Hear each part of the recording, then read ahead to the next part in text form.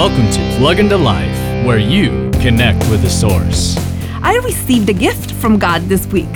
A hummingbird decided to build its nest right in front of my window.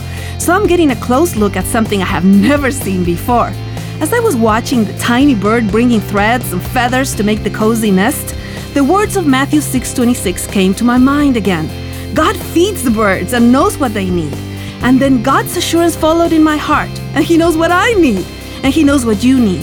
Even when we're really confused and we don't even know what we need, He does. And He reminds us that we are worth so much more than the birds. So let's take a deep breath and choose to trust Him. Woo-hoo! For more insights and resources, plug into Jesus101.tv. That's Jesus101.tv.